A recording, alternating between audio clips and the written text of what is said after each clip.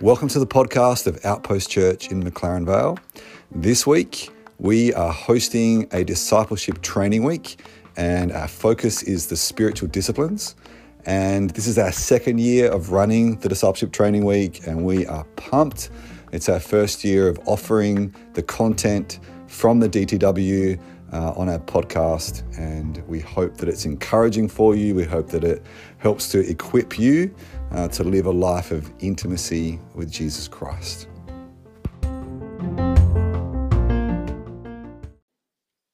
So I just want to honour my mum, Peggy May, for all of her good mothering and grandmothering. And tell you about these dolls. So our first two children had teddy bears because they were still a thing back in the day. And then later on, after a big gap, we went again, and dolls were the thing. You know, nurturing the human form was a big thing, so I made these dolls. And when you look at these dolls, one's kind of more appealing than the other. One's a bit messy, and one's sort of, neater. And I guess I'm saying life's like that, and often things aren't as they seem. So this doll actually is my favourite because it has a lot of happy memories. So this is Max's doll. Our oldest had teddies. Luke had Ted Ned, and Amy had Sheddy. She named it before she could say the sound.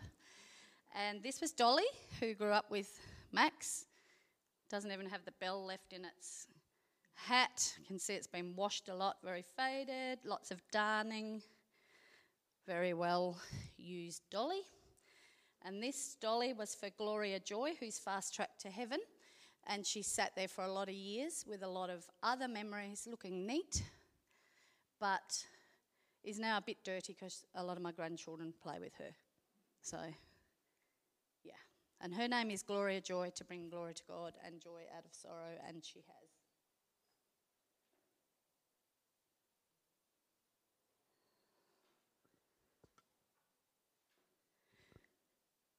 Hebrews 11 says, "Now faith is being sure of what we hope for and certain of what we do not see."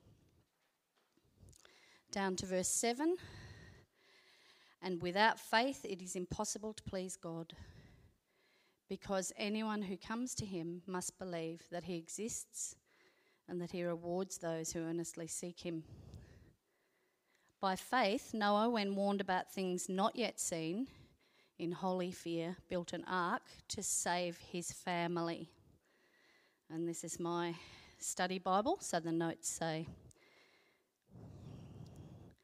two words describe faith: sure and certain. These two qualities need a secure beginning and an ending point. The beginning point of faith is believing in God's character. He is who he says he is. The end point is believing in God's promises. He will do what he says.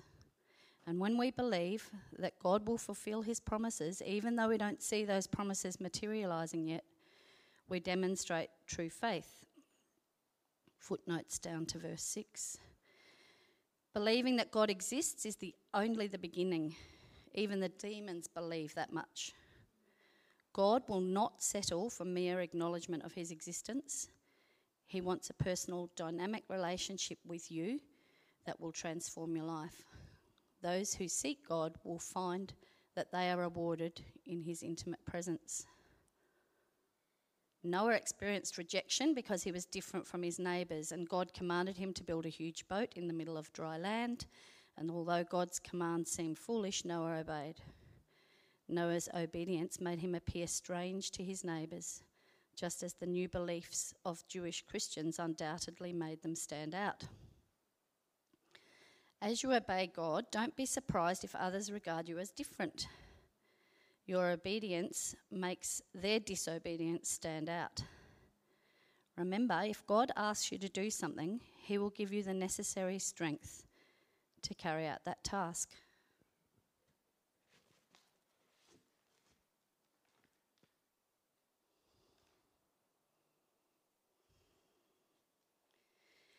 Faith in action in motherhood and family therapy is what I'm going to share with you about. I believe that faith is believing in God's goodness and taking his word as truth right now. We can sort out our best theology, and it's a good thing. Love Chad's talk, and it's got me thirsty to do that some more. But I've been reflecting over the last few weeks about what anchors that faith for me in uncertainty and in challenges. When my boat's tossed on stormy seas and my faith is tested, how can I be sure? And my anchors, I've left some pages on for you to look at later, and you can have a look at what might be some anchors for you. But my 3 anchors are that God is who he says he is. And for me, out of those lists, my homing place is to come back believing that God is kind. God is kind even when my baby dies and goes to heaven. God is kind. God, it doesn't always feel like it, but I believe that God is kind. That's one of my anchors. He's loving and he's slow to anger. He's all-powerful and all-knowing. He's present all the time, and he's closer than breathing. My second anchor is that we are who God says we are. We are his beloved. I am his beloved and he is mine. There's no more intimate relationship. I am his friend. You are his friend. We're his children. And the third anchor is that God can do what he says he will do. So many promises in the Bible to hold on to. I wonder which ones are your homing place. My 2, just always breathe in that God can use everything together for our good and his glory, even the hardest thing, even evil. And that nothing can separate us from God's love. So faith is being sure of what we hope for, certain of what we can't see. It's kind of a bit like that when God makes a baby. Now, I know how babies are made, but God makes the baby. We just heard about that. And he gives the baby to us for nurture and the hope of uncertain things, unseen things, is that we will help them to develop into godly adulthood. Sometimes the plan is different, but I am certain, because God gave me a vision of our little girl Gloria Joy in heaven. So I'm even certain about that. And I can't see it, though God gave me a vision, because he knows I'm visual and that would help me to keep hope. So I can't see my baby as a grown-up, and I'm uncertain that I can parent effectively. All those years when my baby lives through, I can't be certain that I'm going to parent effectively, but it's hoped for. And daily, at times, it felt like I was on a merry-go-round of constant chores, exhausting, thankless work. But in the midst of that, when I remembered that we and our children are God's beloved, and God is about his sovereign plans to bring us good and him glory, then it actually made the daily grind sacred work. It even helps to have patient perseverance with our teens. Max's first job was as a paper boy. And I remember one day walking along the main street with an old second-hand trolley I'd got with all the papers being carted behind, and Max had shot off with the next 10, to put in letterboxes. And I remember someone going past that I'd known long-term but didn't know me very well. And I remember their face dropped, and it was like a look of pity, like, oh, poor Jill, like she's reduced to being like a bag lady, doing catalogues.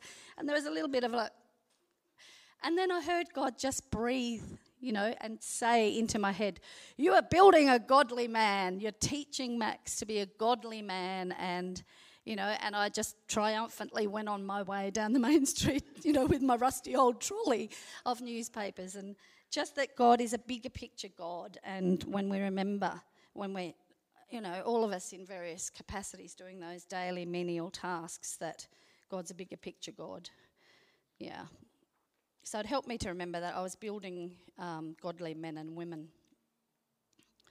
I've been actively mothering since I was 21, and I'm 60 now, and I'm still mothering. Our youngest is still at home. and I'm an intentional grandmother of 6 little darlings. It is quite counterculture to value mothering in the West. You ask any mum if she feels our culture affirms and values her. Any mum that's at home full time, does our culture value her and affirm her? Luke 18:16, Jesus said, "Let the children come to me. Do not hinder them. The kingdom of God belongs to those like these." There are warnings that to harm a child has great consequences. A millstone around the neck and thrown into the sea. Serious stuff. Children matter to God, and they should matter greatly to us. Jesus had plenty of other things calling his name too, but he made children a priority in a culture that did not. Jesus blessed the children. I've learned through my faith journey, especially in my main calling as wife and mum and homemaker, it's a higher calling to make time for children and bless them. Our own children and other people's children. One of my good friends this year, young woman, has set aside a day a week to be with a young mum who's got little ones already and is pregnant again and struggling.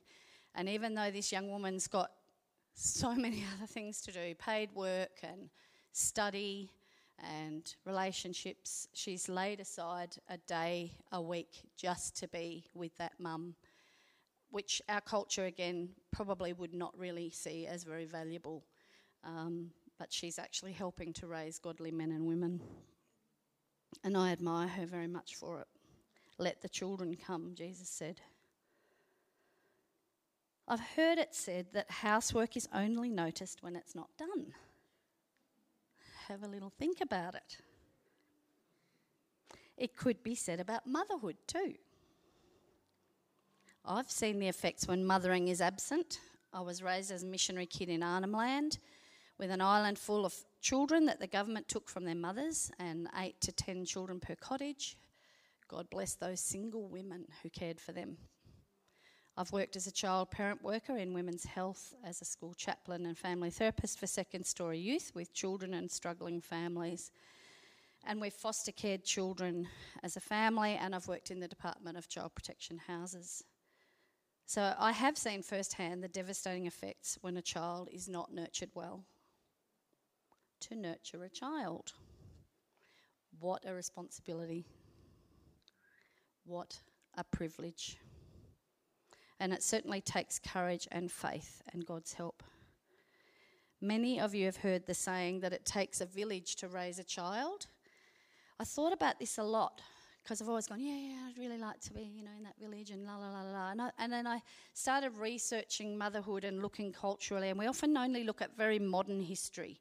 But it's not that long ago that people were living in villages or, in teepees around the fire or whatever, and all of the women were mothers or aunties or grandmothers, and they did the task together. I don't believe that it was ever meant to be in isolation.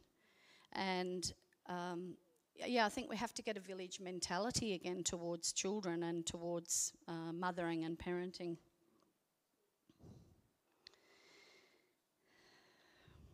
Children do need to know loving community and to be known. We all do.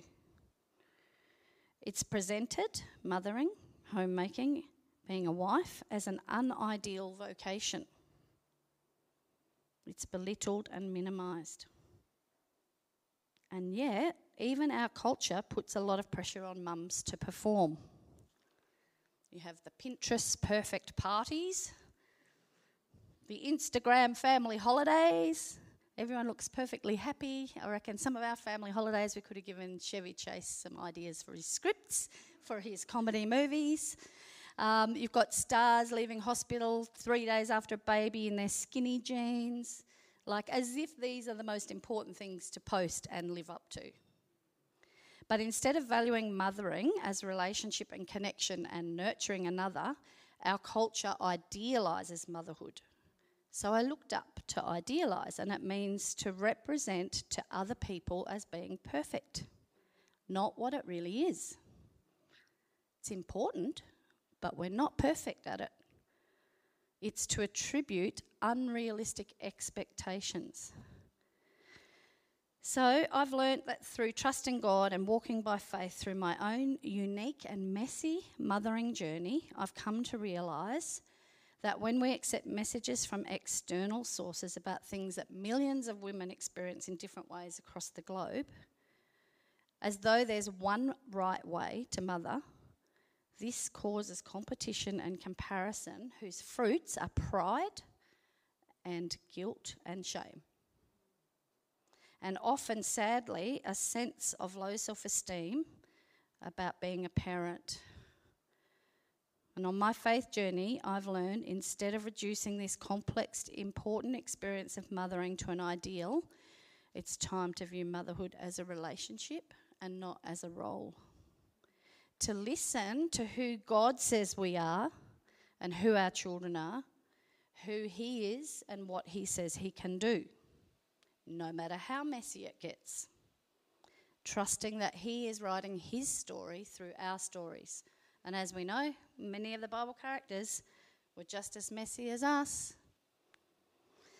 A role is prescripted, pre-planned. You play a role, but it doesn't describe who you really are. A relationship allows you and others to be your authentic self, and it takes into account the complexities of everyday life. So instead of building into unattainable standards of being a great mum, let's redefine good parenting as the quality of connection or attachment between a parent and a child, or an adult and a child. Does my child feel known, seen and appreciated? Do the children in my life feel known, seen and appreciated? It's more important than a house and garden house. What people need is healthy, loving connection. Big people and little people.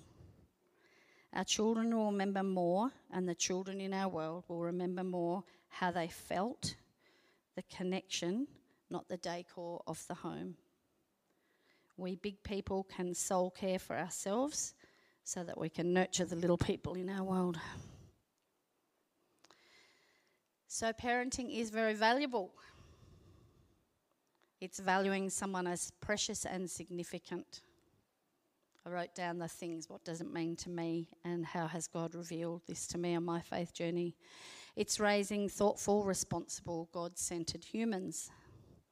But it shouldn't be idealised and put on a pedestal that's easy to fall off. It is true that it takes a village to raise a child well. And if you want to value motherhood or the nurturing of children, instead of idealising it, I challenge you to engage yourself in the work of nurturing other human beings and supporting those who do. The children are the church of tomorrow. When we highly value something, we want to be a part of it. When we highly value something, we want to be a part of it. Everyone can find their part in being a safe village around children and those nurturing them on the front line. I haven't got time to share all of these, but I've got lots of Bible verses if you want any on this. So I set myself on this Bible study about mothering. Thank you, Christy, for asking me to do this, because it's really got me back into this. In Titus 2:4-5, it says, it tells us to love our children, and the original Greek word in this verse means to nurture affectionately, embrace, meet their needs tenderly, befriend each one as a unique gift from God. There are other commands to parents. It's availability, morning, noon and night. Involvement, interacting, discussing, thinking, processing life together. These are all got Bible verses near them, not making this stuff up. Training, helping develop skills and discover their strengths and their spiritual gifts. Discipline, to teach respect for God's way. Drawing the line, consistency, being loving and firm. To nurture, constant verbal support. Freedom to fail is part of nurture. Acceptance, affection, unconditional love. and modelling with integrity, living what you say and being a model from which a child can learn by catching the essence of godly living. Could it be that we are all called to be available, involved, help others discover strengths, nurture and model with integrity? It's what God's been teaching me in 40 years of mothering. Sometimes I'm a slow learner and other times I'm like, whoa, thanks for that, God. That makes sense of this. So yes, here's some of the things on my faith journey that I've come to really believe about mothering. That children don't need a super mum or a super dad. They need a loving parent relying on a super God and introducing them to God so they can learn to rely on Him. Your greatest contribution to the kingdom of God may be through someone that you nurture and raise. Mothering is the gospel lived out daily. As you hold your children's hands, and when they can let it go, you keep your hand near for them to hold again when they choose to, no matter how old they get. Do small things with great love is one of the signs that I've got up in my house to keep reminding me. This is one of my treasured possessions. She's very wobbly and a bit marked and a bit like me. When I had my first two little children, I was very sick for a long time in hospital. And one of the things that I used to be able to do was go to a craft room, and I made this little house mouse because I'd been, working out there and juggling work and motherhood, and I got to the point where I just thought, God, if I can just get back home to be mothering my kids, I'll be happy. So my own humour with myself and God was to paint this little house mouse with her dustpan and broom. And I won't play you the music at the moment, but I thought, oh, Lord, what music can I put in there?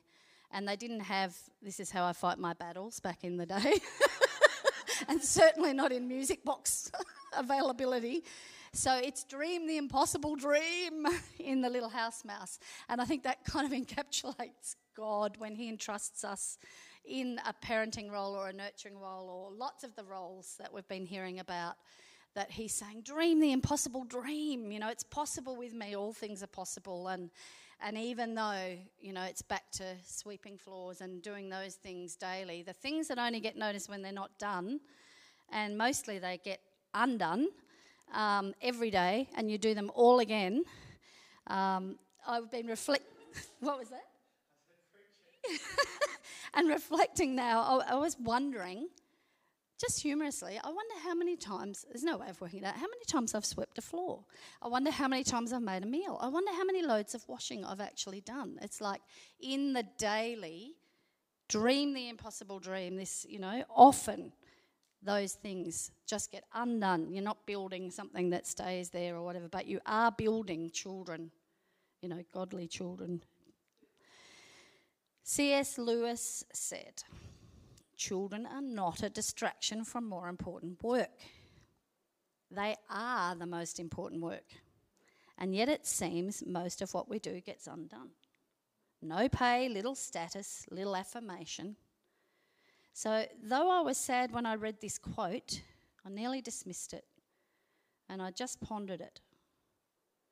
Behind every great kid is a mum who's pretty sure she's screwing it up. And I realised when I think particularly a lot of Christian mums, sadly, it's true. And I reflected that it's probably because of the Proverbs 31 woman being idealised. So it was interesting to hear Chad's take on that, and we've got more food on how to reflect about that.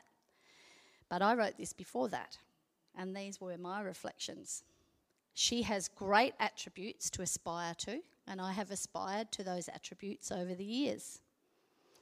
But maybe she achieved all of those things over time, not every day. And maybe she had different gifting to some other women. So let's pick up some of her good attitudes, but in really reflecting, I've come to believe that I think Proverbs 31 is in the Bible as an affirmation of godly women. It's affirming being a mum and a wife and a homemaker. It's not a measuring stick to whack ourselves over the head with when we don't live up to other people's expectations.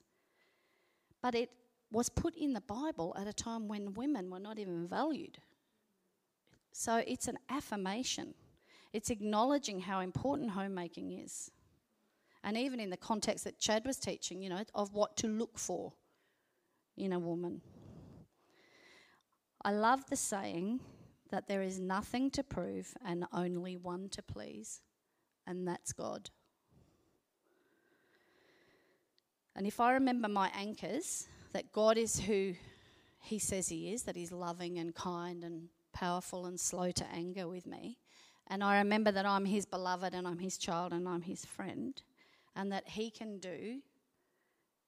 use everything together for good, and that nothing can separate me from his love, then I can breathe out and remember, as I love God and serve my family or Sunday school or wherever we're called to serve children, that even on the hardest days when we seem to achieve little, that there's no condemnation in Christ for us.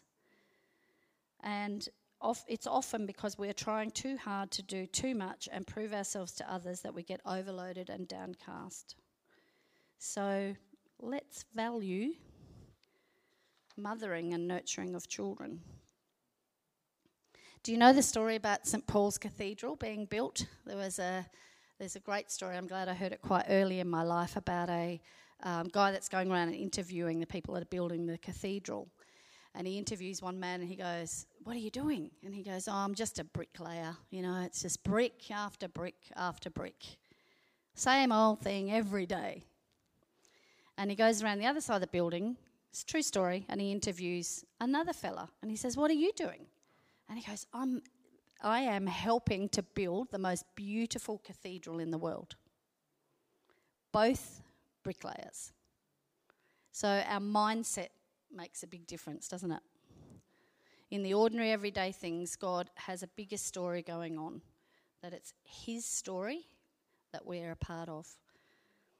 So 1 Corinthians 13 says that love is kind and patient and gentle, but it also says that love protects and it delights in the truth.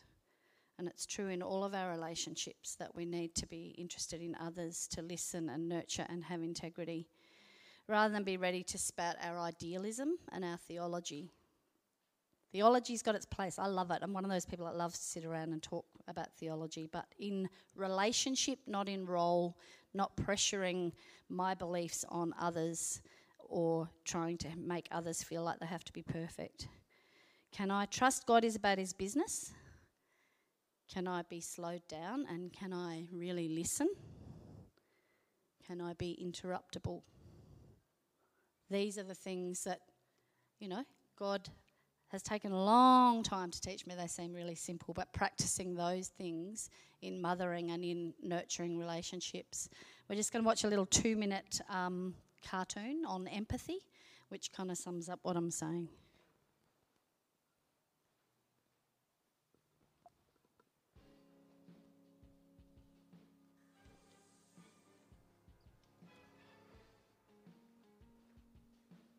Journey of mothering and what God's taught me on my faith journey. And I think it's transferable to nurture in all sorts of relationships. And it's been such a privilege to get alongside young mums as well, because I also had late life babies. God put me as an older mum amongst younger mums, and the friendships that were formed there and just the encouragement that I was able to give. And I just love that. I love being around and I love watching my daughter and daughter-in-law nurturing our 6 grandchildren and getting alongside them and watching how much they're enjoying that. But this is the segue to now the other thing that I do. So I was a counsellor for many years, but then God really moved me to do Christian family therapy training, because it's looking at us, within the whole picture of our family. Again, looking at our family trees but daring to look at the hard stuff like there was for a lot of the Bible characters, and forgiving that, the truth of forgiveness that Chad was teaching us about, the truth of what it is and what it isn't, and claiming the good stuff and honouring the good stuff and honouring other people's stories within our family, that they've done the best they can with their pain and knowledge as well. But going, God, I want to interrupt some of these patterns. I can only do it with you. But by daring to look at this, I can interrupt some of these patterns so that my family tree may be more in line with your will. So I just want to say thank you to Michelle Pfeiffer for this humour. She said, like all parents, my husband and I just do the best we can and hold our breath and hope we set aside enough money to pay for our kids' therapy. And there's another funny little story I found about a child who went to their mother and said, Mum, where do people come from? And Mum gave the Adam and Eve spiel and said, we all come from Adam and Eve. And then she went to her dad and she said, Dad, where do we come from? And he said, well, there were monkeys and then, we all came from the monkeys. And the child went back to Mum and said, Mum, I'm confused. You've told me about Adam and Eve and Dad's told me about the monkeys. And she said, well, that's because I've told you about my side of the family and Dad's told you about his side. Sorry, fellas. So, my faith journey then had led me into train as a Christian family therapist because family matters, especially when there's hurt in family. It matters for us to get alongside and to help each other and to nurture each other. I like the saying that home is where your journey begins. It's true. I believe God is writing his story through our stories. So in family therapy, we first look at genograms. Here's little baby me. So I'll very quickly show you a little bit of what we do to start. Sorry if you can't see. So say this is me, because it's my genogram, I put that around. So this is me as a baby. I've got a mum and a dad.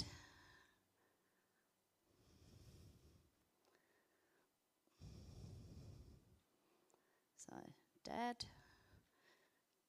mum. Of course they have mums and dads and siblings. And they've inherited their family story from there. So I've inherited all of that stuff, like the Bible says, the sins of the fathers are passed down. Good stuff too. But we think we're so individual, especially in the West. So I had older sister, older brother, younger brother, who, of course, you draw it, and they've now, because of my age, I can say, well, they've all got partners and children,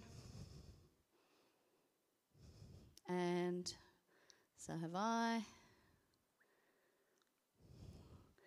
and my brother. So we start looking at relationship lines from when you are under 12 to over 12, because often in the teenage years relationships can shift a bit. And we start to look at that, and people start to tell me their family story. And it's amazing what then comes out. So rather than coming in for counselling with a problem, you start to see and understand the person in the context of their story, their sacred story, and honour that story, and the other stories come out. So this would have been my genogram while I was a baby without these marriage lines. And then there's me now.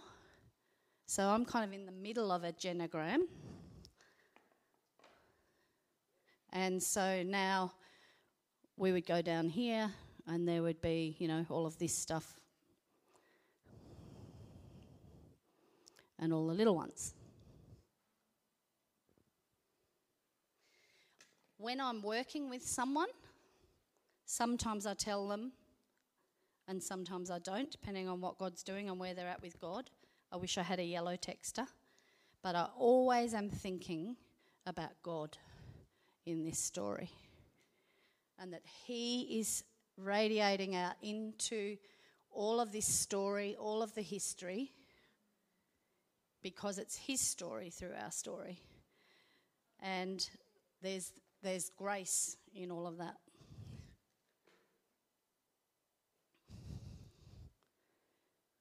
So understanding our story in this way, in a therapeutic context, is about more consciously interrupting generational patterns.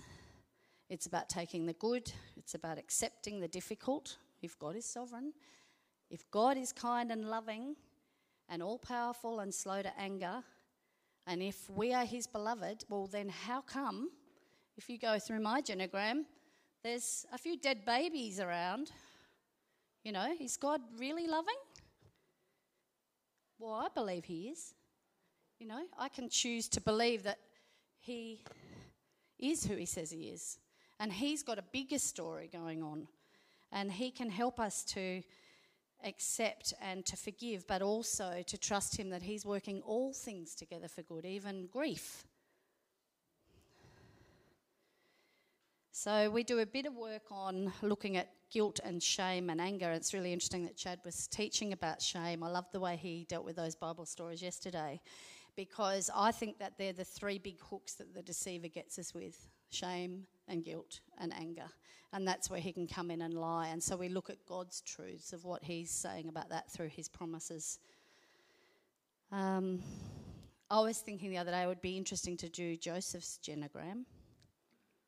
You know, some of the relationship lines would have changed once they threw him in the pit, if we were to sit around and talk about that. And how Joseph still allowed God's story to work out through him.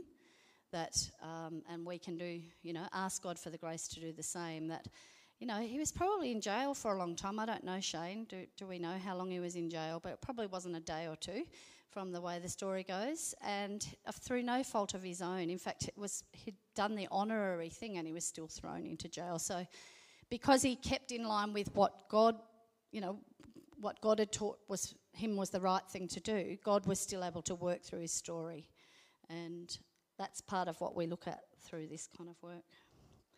So when we're finished, Shane's going to play the song from the Story collection of music about Joseph. But the lines that stood out for me were, "I'm not my family tree." And at first I balked. It's like, oh, am I allowed to sort of say that? Shouldn't I just be thankful for everything? But it's not. If you listen to the whole song, it's not ditching your family tree. It's not dishonouring. But it is true that, you know, you look on this down here and I'm a different branch to my parents. But we all come from this trunk. And so it says, "I'm not my family tree. These are different leaves, you know," which is interesting that Mum's done these different leaves way before I knew this song. And it talks about he stepped out on a limb that he thought might break, but love stepped in and it would only bend. And then the chorus talks about there being mercy in the soil and mercy in the sun, learning to forgive what cannot be undone, but also taking what's good. So it sort of gives permission to think about it in a way that's real. Again, we're not idealising, we're being real about our stories with God. He knows anyway. He was with us. They're not perfect, and I am not a perfect mother. I bought these when I came out of hospital to represent my Luke and Amy, my little boy and little girl. They actually fell the other day and they broke, but I've got the bits. But I thought, well, yeah, I wasn't a perfect mum. There's probably a few broken bits in there. God's story through them. And then later, little Maxie boy came along when they were 18 and 14, very much planned after I'd been unwell. So I'm a very visual person, and these things have meant a lot to me as outward symbols. The little girl in the music there, she also fell and her legs broke off the other day, but I thought, well, that's kind of how I was as a kid. And the music in that is, "Be it ever so humble, there's no place like home." And it's true, you know, if we can build a home hub for our children and other people, it's a beautiful thing. So through my own messy journey and increasing faith as God has met me, it isn't about having a perfect story.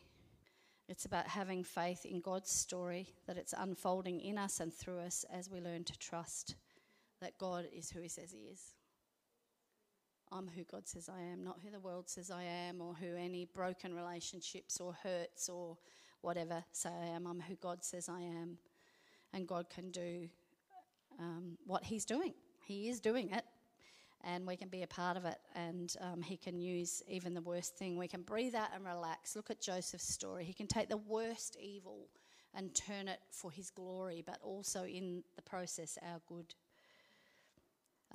There's a Lunic cartoon that I love, and if anyone frequents the toilet at our place, they will see it's splashed not from the toilet but from the hand basin.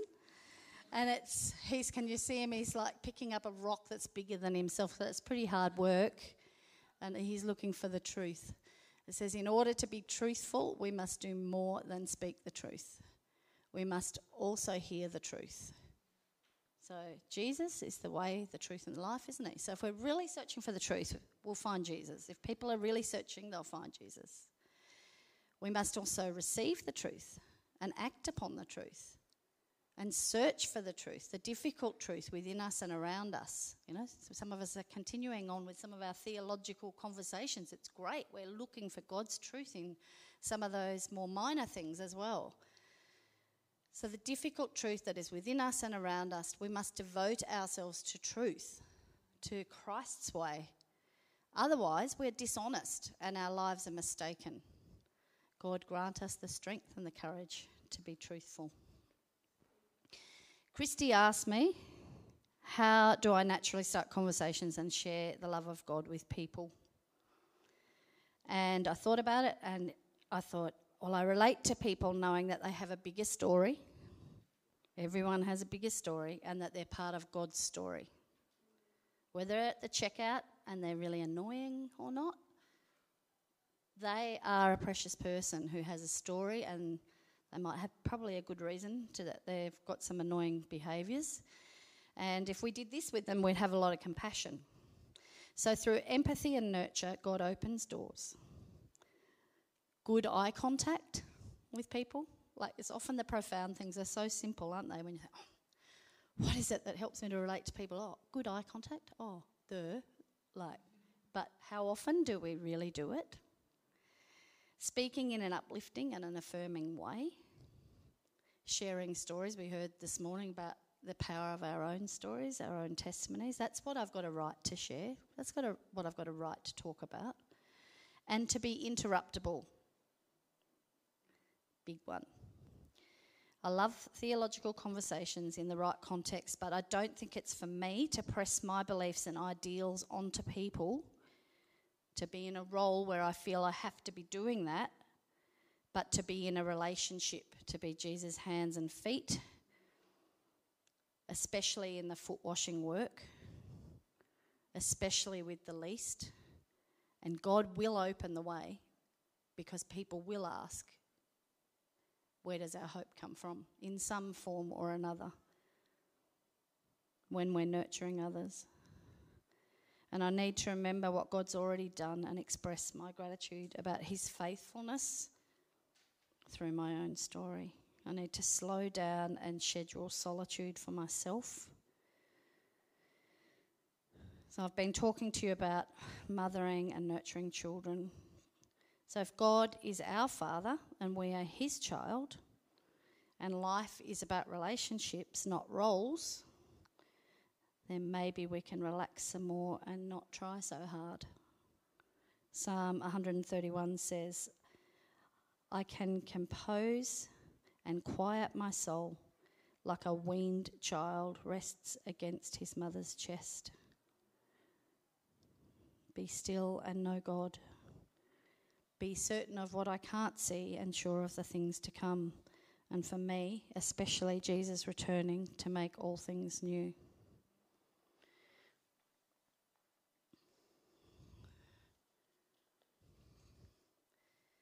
I've got a friend who I met. We moved to Adelaide, not originally from Adelaide, moved over here when I was pregnant with our first. I was a bit of a hippie in a sarong, and I turned up at tennis, and my husband played with these friends, Jane and Paul Moran. And Jane, we lived at Christie's in a little flat behind the on the Esplanade behind a house. And Jane and I used to walk every morning once our first was born, and then she was pregnant with her fifth and went on to have a sixth. And she's kind of been informally like a mothering mentor to me over the years.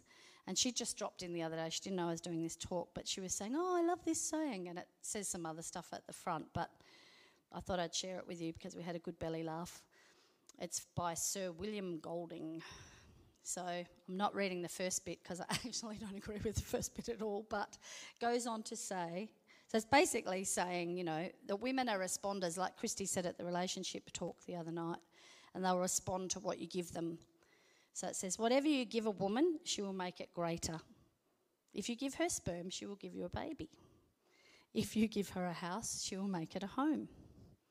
If you give her groceries, she will make you a meal. If you give her a smile, she will give you her heart. She multiplies and enlarges what is given to her. So, if you give her any crap, be ready to receive a ton of shivers. So basically, I think women are responders, and yes, we all have to be responsible for our responses and so forth. But I think there's something there in the nature of the way God's made us. You know, I can't speak about fathering. I do believe in parenting and nurturing of all people, but I was asked to speak about mothering, and yeah, I just think there's some truth in that humour. But I will finish with something a little bit more holy. Father, to thee we raise our whole being, a vessel emptied of self. Accept, Lord, this our emptiness, and so fill us with yourself, with your light and your love and your life, that these precious gifts may radiate through us and overflow the chalice of our hearts into the hearts of all with whom we come in contact this day and in the days to come, revealing to them the beauty of your joy and wholeness and the serenity of your peace, which nothing can destroy. Amen. For the two blokes in the room, well, you're a bloke too, but yeah, this is more for the younger blokes. Maybe I'll let him hand out first. Nick can focus. That's right, I'll let you.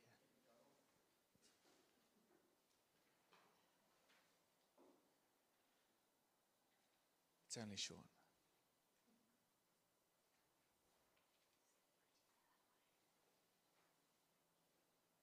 Thanks, Nick. My encouragement for particularly the two young blokes in the room is the world would say that men need to be strong, you know, bringing in the dollars, looking at, you know, not showing any weakness. And before I was a dad, even in the context of a church family, I didn't see my role in connecting with children as important. I kind of just, you know, there's some families in the church, you know, I'm sure they just want to, you know, look after their children. I won't get in the way of that. But my encouragement for you guys is to really lean into the gentleness that God gives us as men. Sure, we have a role in the spiritual climate of our home as we're in a marriage and in a family. But there's a gentleness that God gives us in our soul for children. And there is such value in your church community in actually, even if you don't feel like you like children and that they're a bit weird, because that's kind of what I thought before I had kids, there is a real gentleness in just starting to lean into there's a real value in the leaning into the gentleness that God gives for children, and just starting to take time to relate to the children in your church community. Because there's nothing more valuable than, like, I get to church, I've got my two girls there, it might have been a great, successful journey to church, or it might have been a real struggle just to get them in the door. To have a family around you as a church family that actually, high fives the kids on the way in, just loves the children around you, even if it's not your natural inclination, as you lean into that, you will, it applies for the women in the room too, but I think your tendency is a little bit more to do that. And for the guys, it's like, should I get involved in, should I be interacting with that? Should I hold that baby? Should I, and that might be a bit uncomfortable at the start, but actually lean into that and just, you learn so much from interacting with children, from just looking into the eyes of a, 6-month-old baby. But also, you're actually helping the parents, actually taking the weight off, allowing them to have some conversations, some deep conversations with other people in the church that actually allow them to grow, instead of feeling that the whole time they're in church, they're trying to keep these couple of rat bags under control. And that's what it feels like sometimes. So just my encouragement for you guys, for anyone, just invest in the young families, particularly the young families in your church communities. Take the weight off and just love on their children as much as you can, because the children love it. The children see really good examples of a gentle male figure in their lives that actually shows love and care and is happy to swoop them up and just, it's a strength that is shown in gentleness as we're willing to be vulnerable with children. So